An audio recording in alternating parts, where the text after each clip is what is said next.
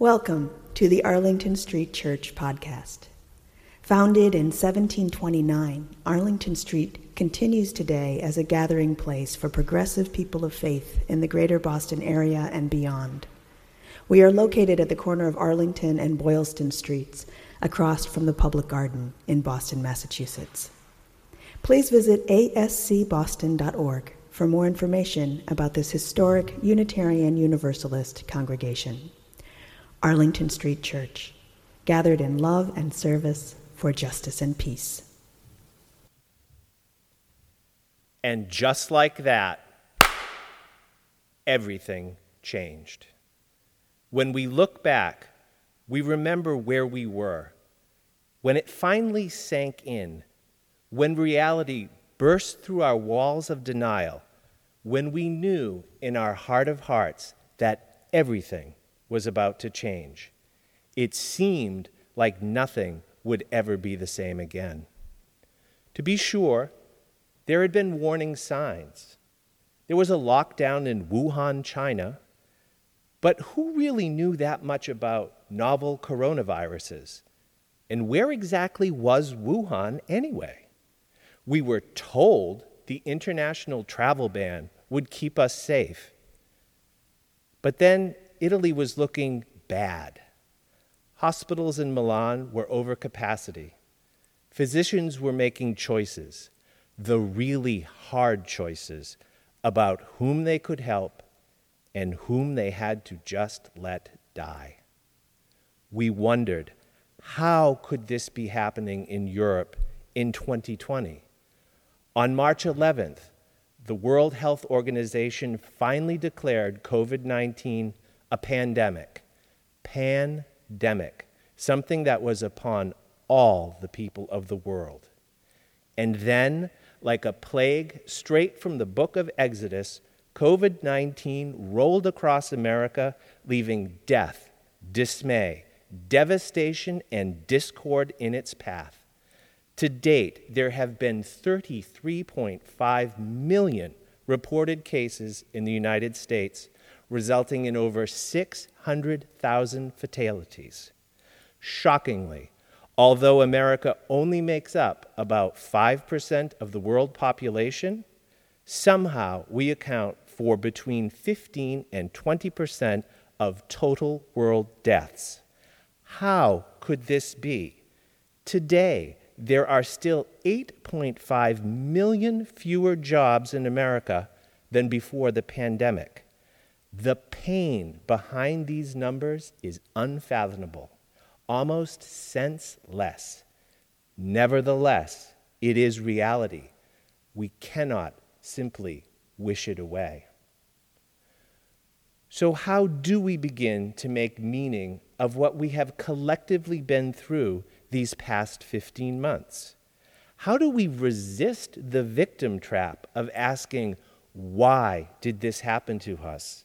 And instead focus on, what can we learn from this? How do we prepare ourselves to emerge from isolation and successfully reintegrate into society in real time? These are not easy questions, but we do have our past experiences and spiritual guides to help us along the way. Rumi, the 13th century Persian Sufi mystic and poet, calls us to accept whatever comes our way, to develop compassion and a sense of equanimity, that state of psychological stability and composure which rests undisturbed by the experience of emotions, pain, or other phenomena that may cause others to lose their balance, their sense of mental and emotional well-being. Rumi writes, "This being human is a guest house.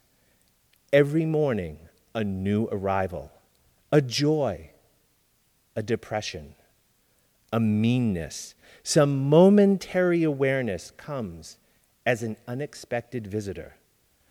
Welcome and entertain them all, even if they are a crowd of sorrows who violently sweep your house empty of its furniture, Still treat each guest honorably. He may be clearing you out for some new delight. The dark thought, the shame, the malice, meet them at the door, laughing, and invite them in. Be grateful for whatever comes, because each has been sent as a guide from beyond. This will come as no surprise. I am no roomie. I freely admit that when the pandemic came knocking at my guest house door, I was not grateful, nor did I welcome it in. My husband David, who was living at the time in Manhattan for a new job, was about to turn 60. We'd been planning for a big celebration on March 14th in New York City with friends. We had been carefully watching the news, thinking we were going to be okay for the party. And then, that very week, pandemic was declared. My office shut down. David's office shut down. Harvard shut down, announcing that after spring break, we would go to remote learning on Zoom. And what seemed even more inconceivable, our beloved community, Arlington Street Church, closed its great doors and moved into the digital world. It seemed like the lights in our collective guest houses were getting dimmer. A crowd of sorrows was indeed violently sweeping through our houses.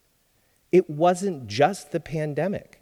2020 brought with it the murder of George Floyd, demonstrations for racial justice in the streets, and violent counter-protests. Then there was the big lie of the stolen election, culminating in the seditious storming of the Capitol on January 6th. Oh, and let's not forget the swarm of locusts that ravaged crops throughout North Africa, the Arabian Peninsula, and India. People only half-jokingly asked, what's next? Fire, brimstone, earthquake, hailstones. Would my $3.25 umbrella from 7-Eleven protect me from hailstones? I thought not. David and I awoke that March Thursday morning, looked at each other, and decided to grab our dog Ahab and move to our summer place in P-Town.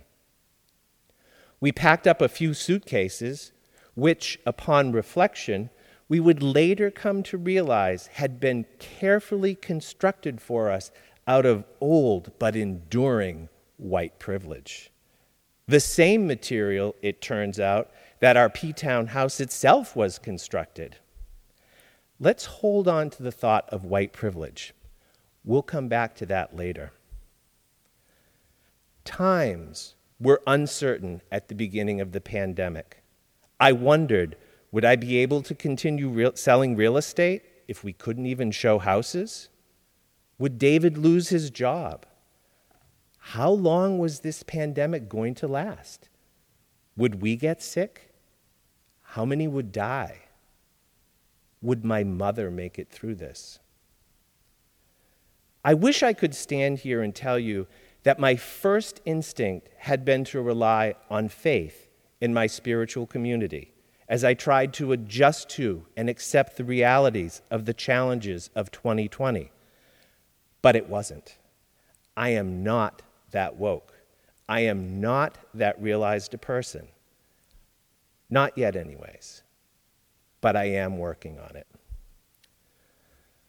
Rather, the first thing David and I turned to was our past experiences, specifically the AIDS crisis of the 1980s and the Great Recession of 2007. As we looked at the pandemic, and as 2020 revealed all the challenges it was holding in store for us all, we said to each other, we've been here before. We know how to do this. The restriction on the number of sexual partners and the use of condoms in the AIDS crisis became the physical distancing, social pods, and masks of the pandemic. the belt tightening and budgeting skills learned while living in a tent, pitched in a garage in Provincetown during the Great Recession so that we could rent out our summer place and our spare bedrooms in Boston, served us well. The marches on Washington and the display of the AIDS memorial quilt became the demonstrations in support of Black Lives Matter. We found our way through these challenges by making connection to our past experiences. Looking back on both sides now, it all seemed eerily familiar. Buttons were pushed. Unwanted, repressed memories and emotions rose to the surface. Among my peer group, conversations would start and then stop. Do you remember back in the 80s when it first started and it seemed like we were all going to die? It kind of feels like that now, doesn't it? Yeah, but I really don't want to talk about that now.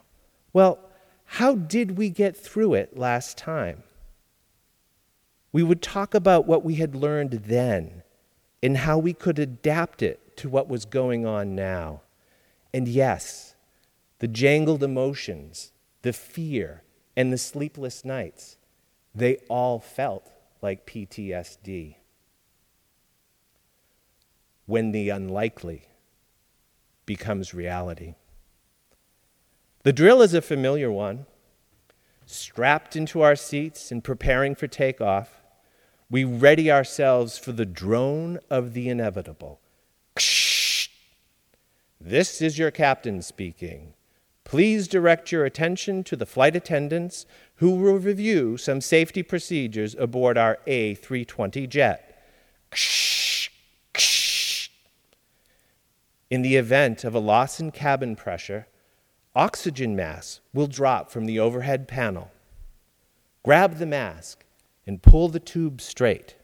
Secure the mask firmly over your nose, tightening the straps on the left and on the right. Be sure your mask is fastened before you attempt to help others. In the unlikely event of a water landing, there are life vests located under the seat cushions. Place the life vest over your head. To inflate, pull on the cords on the left and on the right. The vest can also be inflated by blowing into the red tubes on either side. Follow the lighted floor strips to the nearest exit. Wait until you are outside the cabin before you inflate your vest. It all sounds like blah, blah, blah, blah. That is, until the unlikely becomes reality. On January 15th, 2009, U.S. Air Flight 1549 struck a flock of Canadian geese shortly after takeoff from LaGuardia, resulting in total engine failure. The captain and crew deployed emergency measures. Masks dropped from the overhead panels. Floor lighting strips flashed. Passengers retrieved their life jackets and put them on. Gliding soundlessly, less than 900 feet over the George Washington Bridge, Captain Sully, a retired Air Force fighter pilot, prepared to ditch the jet in the Hudson River. The proverbial unlikely event of a water landing was fast becoming reality. The last thing the passengers heard after passing silently over the GW Bridge was brace for impact. 90 seconds later, coming in at 140 miles per hour, gliding silently past the startled windows of office buildings in Midtown Manhattan, Captain Sully made a perfect, unpowered belly landing in the middle of the Hudson. The emergency exits opened, the slides deployed, and all 155 people on board were successfully rescued by nearby boats with only a few serious injuries. It was, as one member of the National Transportation Safety Board declared, the most successful ditching in aviation history. It turns out when experts develop a plan, when the captain and crew train for it and properly deploy it, and when passengers follow good orderly direction, disaster actually can be avoided. During the pandemic, the experts told us, listen to the science, work from home, maintain social distance, avoid crowded indoor spaces, wash our hands, wear a mask, and then finally get vaccinated.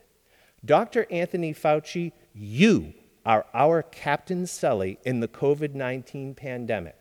Together with medical experts and research scientists, you have helped guide us through to the other side of the pandemic. More and more Americans are getting vaccinated and coming out of isolation. If only our government and fellow citizens had performed as well as Captain Sully, the crew and passengers of U.S. Air Flight 1549, then maybe 600,000 Americans would not have had to die of COVID-19. Then maybe there would not be 8.5 million fewer jobs today than at the start of the pandemic. Aside from the staggeringly incompetent acts and the utter lack of transparency in the prior administration, COVID-19 and the events of 2020 laid bare the ugly truth at the heart of American society. We are not equal. We never have been. A dizzying swirl of events involving a toxic mix of race, politics, economics, history, policing, healthcare, and voting all brought the ugly truth into the clear light of day. American society largely remains divided along the fault lines of color. Black and brown Americans continue to fall victim to murder at the hands of white police officers. Black and brown Americans have suffered disproportionate job loss during the pandemic. Black and brown Americans have become sick and died of the coronavirus at much higher rates than whites because they were deemed essential workers and lived in multi-generational households where social distancing is not possible. Black and brown Americans continue to be vaccinated at much lower rates due to a well-deserved historical mistrust of the American healthcare system and the difficulty of simply getting enough time off from work to get a vaccine. And now, in the legislatures of many red states in the South and West, the voting rights of Black and brown Americans are being trampled under the guise of election security, when in fact, there is no evidence of any widespread voter fraud. So much pain, so much grief, so much ugliness. How can we answer the call of Rumi? How do we welcome in this crowd of sorrows? While my first instinct to rely on personal experience and my second to take direction from the experts had both served me well, more was needed for me to be able to answer Rumi's call. A spiritual turn was in order. To develop our capacity for compassion necessary to welcome in this crowd of sorrows, American-born Buddhist nun and practitioner Pema Chodron suggests the meditation practice of Tonglen, where with the in-breath we take in others' pain, and with the out-breath we send them relief. We begin the practice by first calming the mind, and then we breathe in generalized feelings of heat, darkness, and heaviness. And we breathe out feelings of coolness, brightness, and light. We next focus in on a particular difficult situation or problem, breathing in the negative, breathing out the positive. And finally, we expand our compassion, breathing in the pain of all who are similarly affected, and breathing out relief to them. It sounds counterintuitive, but by focusing on the needs of others, by taking the focus off of ourselves, we can develop our capacity to expand our compassion for others. With strengthened compassion, we can answer the call of Rumi. We too can welcome in the crowd of sorrows. When we get off the meditation cushion and move out into the world, we can take our compassion out with us and put it into action. Dorothy Day, social activist and founder of the Catholic Workers, embodied compassion like few others. Her life's work emphasizes two things I'd like to raise up in particular. The first is her direct engagement with social injustice through protest, political pressure, and social action. Dorothy Day devoted her life to the cause of bettering other people's lives, opening her houses of hospitality to the poorest of the poor, perhaps seeing in them, as Mother Teresa would say, Christ in all his distressing disguises. As Mother Teresa also famously quipped, helping hands are better than praying lips. We need to practice what we preach. As Unitarian Universalists, although our theology may be quite different, we too have a history, an experience of embodied compassion, of answering the call to confront injustice through helping others, by being good allies to Black Lives Matter, by showing up at protest, by organizing against voter suppression. We too can make a difference. After her commitment to social justice, the second thing of great import is Dorothy Day's belief in the profound importance of community. She writes, "We have all known the long loneliness, and we have learned that the only solution is love, and that love comes with community. We too can embody positive change. We too can build and strengthen our beloved community, and in the process make new meaning out of otherwise pain-filled, difficult circumstances. And so we have. Each week we gather together for worship, together, yet physically separate. Friends, it's been one hell of a year. This being human is a guest house. Every morning, a new arrival. Yes, a crowd of sorrows has swept through our houses, but we have strengthened our capacity to welcome them in. We built upon our past experience with the AIDS crisis and the Great Recession. We survived. We learned to build and strengthen our beloved community in the digital world. Remember, in the event of a loss of cabin pressure, secure your own mask first before attempting to help others. If we neglect our own well-being, we cannot help anyone else. The next time we hear brace for impact, and we will, we don't need to panic. When we follow good, orderly direction, disaster can be avoided. We can survive another water landing. Through our beloved community, supported by our spiritual practices, We have nurtured our capacity for compassion. As a nation, we have begun to confront the legacy of white privilege in systemic racism. We have been good allies to our black and brown fellow Americans. Despite the risk of the pandemic, we took to the streets to demonstrate for racial justice. While there is more work to be done, rejoice that our political institutions survived a seditious assault on the Capitol. Rejoice that there was a transfer of political power. Rejoice in being able to say, Happy Juneteenth.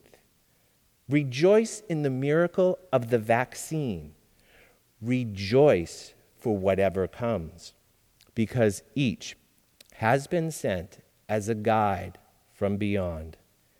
And finally, rejoice in the quiet knowledge and acceptance that in living every day, something's lost, but something's gained.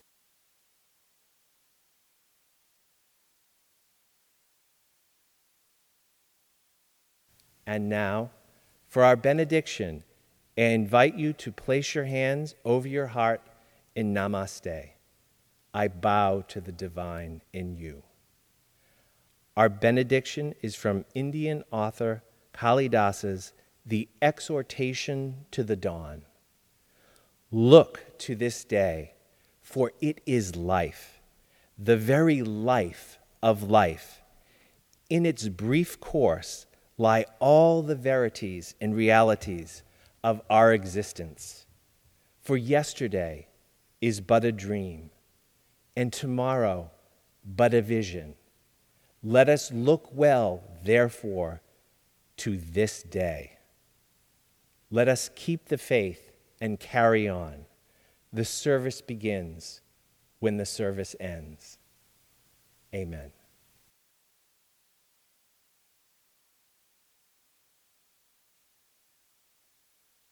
Thank you for listening to this week's podcast.